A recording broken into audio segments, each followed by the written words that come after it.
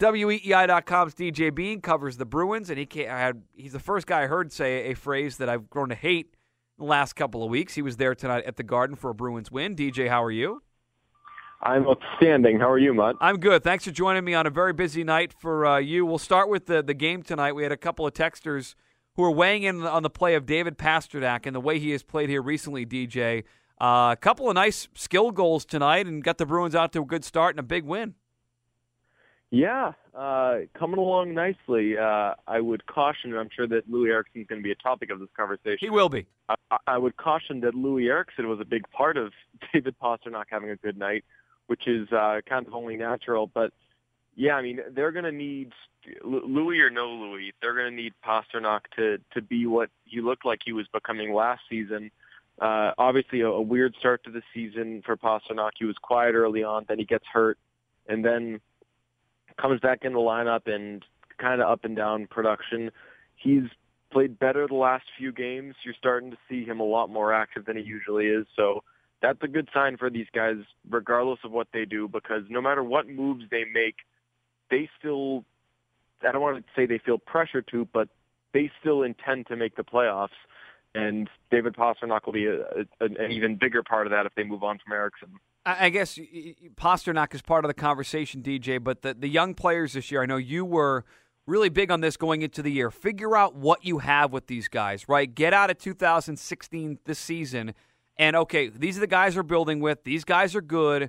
These guys are not. That young group of players that coming into the year you wanted to judge, do you feel like as a group they have progressed? Have they regressed somewhere in the middle?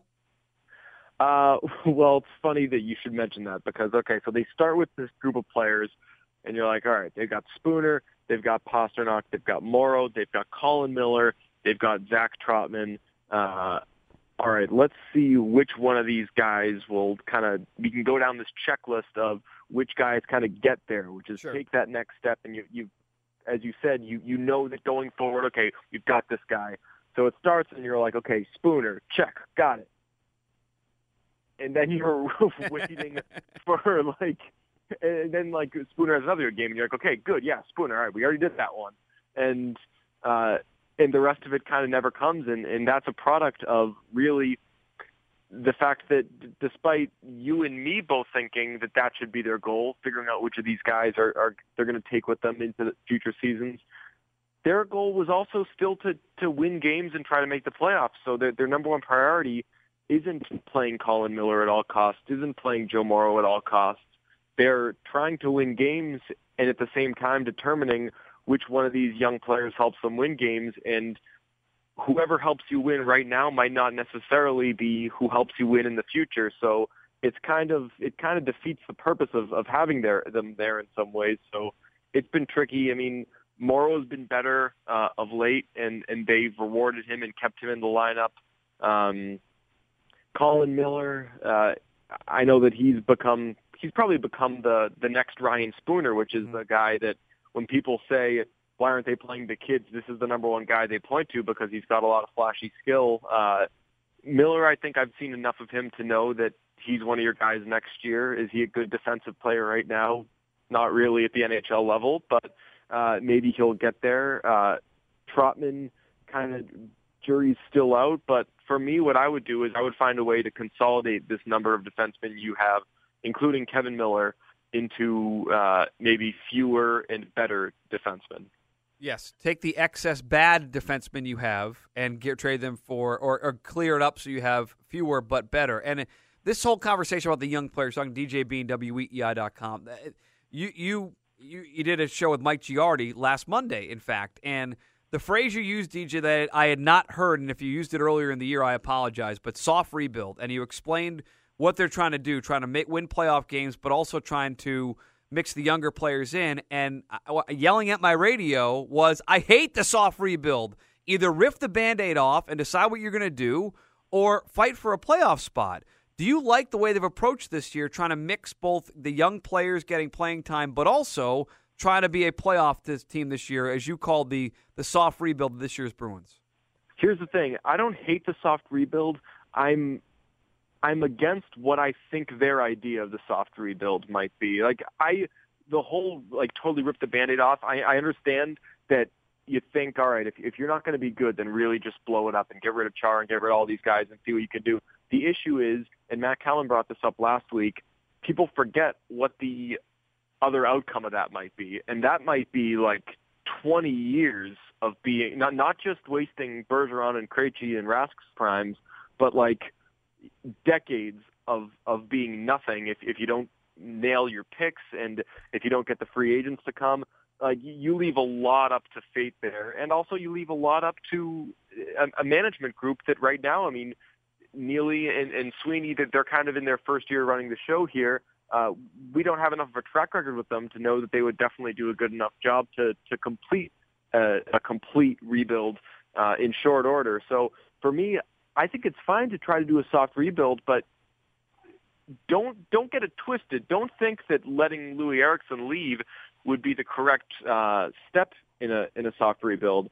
Unless you get a lot for him in a trade, I think that Louis Eriksson is a guy that allows you to do this kind of soft rebuild and do the kind of rebuild that teams like Detroit have done, which is you have really good veteran, dependable players, and you can plug in younger guys alongside them, and then in a stem cell sort of way, the young players become a lot better because they're playing with good, responsible players. So for me, I want Louis Eriksson next to David Krejci for the next 3, 4, 5 years or whatever. And I don't think that Eriksson will get bad enough over the course of the contract, because even though he's 30 right now, he's not a speed guy. So it's not like you need it's not like you're counting on a depreciating asset.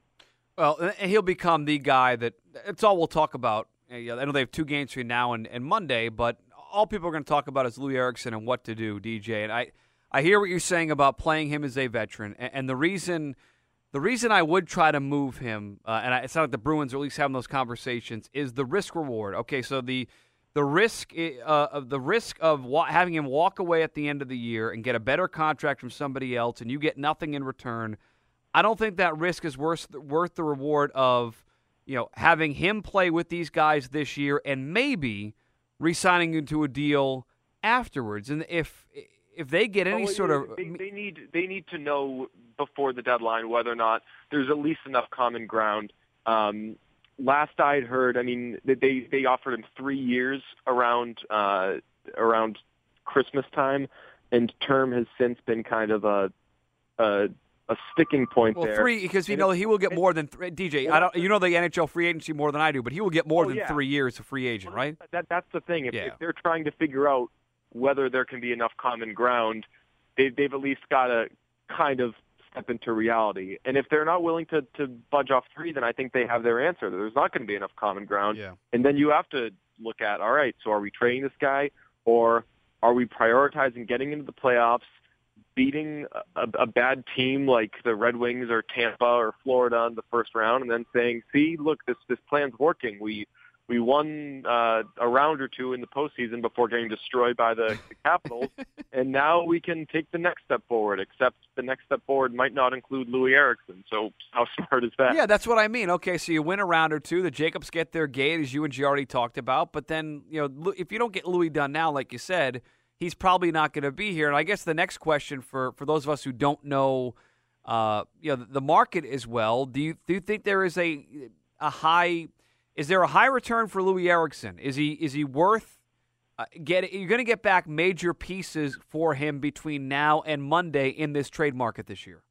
Well, if some of the deals that we've seen so far are any indication, I mean, like Bozos are going for pretty good packages. The Leafs they move Polak and Nick Spalling for 2 second-round picks, and so Polak's a bad third-pairing defenseman. Spalling is a fourth-line center. Louis Eriksson is a first- or second-line left or right wing, plays in all situations, great on the penalty kill, obviously. One of the better net front guys on the power play in the league. So, and recently he's been playing the half wall on the power play and doing a good job there. So really, this is a guy that, despite not being the loudest player in the world, is an excellent player and an impact player because of what he does in every situation. So if those kind of role players are getting moved from multiple second-round picks, and Mike Weber, who is basically a worse version of Kevin Miller gets moved for a third-round pick, then Louis Eriksson is going to cost at least a first, a future second, and probably a prospect. If I'm Don Sweeney, that's what I'm saying. Or I'm trying to make a bigger hockey deal. I'm trying to see what I can package. They've got the 2 first-round picks this year. Sure. They know they're going to have an extra second next year, so maybe they can afford to move their second next year. I'm seeing if I can get back a good young defenseman from one of these teams. Is that their biggest need, DJ, right now, a young top 4 defenseman to replace what they had in Dougie Hamilton? Yeah, to replace they had in Dougie Hamilton, and don't forget they never really got around to replacing Johnny Boychuk. So, the biggest need is definitely a good young top 4 defenseman, and there are some guys that I think they should go after, but the question is, how do you find a team that's willing to give you one of those guys? Right now I'm writing a post that I hate myself for writing because it's 1,000% speculation, but I'm basically mocking trade rumors by writing trade scenarios for every player on the Bruins. And I was writing about Jimmy Hayes, and I was like, you know what if you go to some team, like, what if you go to the Blues and say, all right, you need scoring, we'll give you Louis Eriksson and Jimmy Hayes and Kevin Miller. You give us Kevin Shattenkirk. That's a lot for the Bruins to give up, but that kind of solves one of those problems. If you go to the Jets and you say, okay, we want Jacob Trouba, who's a lot younger than Shattenkirk by 5 years. He was taken a year after Dougie Hamilton. Good right-shot defenseman, having a bad year. He's an RFA at the end of the season, but he really burst onto the scene well. And you say, okay, we'll give you these 2 first-round picks for Trouba, or maybe even a first-round pick and something like David Pastrnak for Trouba. In that situation, you're taking your second biggest need, which is right wing, and making that an even bigger hole to fix your first biggest need. So the options might be there, but it's in some scenarios you might end up kind of snubbing your nose to spite your face. Get you out on this. So they play at Carolina on Friday. They're going to play Tampa Sunday evening on one of those Sunday night games at the Garden. Trade deadline is on Monday. Do you believe that they already know what they want to do, DJ, in terms of trading? Are they buyers or sellers, or do you think it could be contingent on what happens in those next 2 games? I think that they probably consider themselves both buyers and sellers. I don't think that anything that happens over the next 2 games, unless it's like a Louis Eriksson injury or a Zdeno Chara injury or something like that, will totally dictate what they do.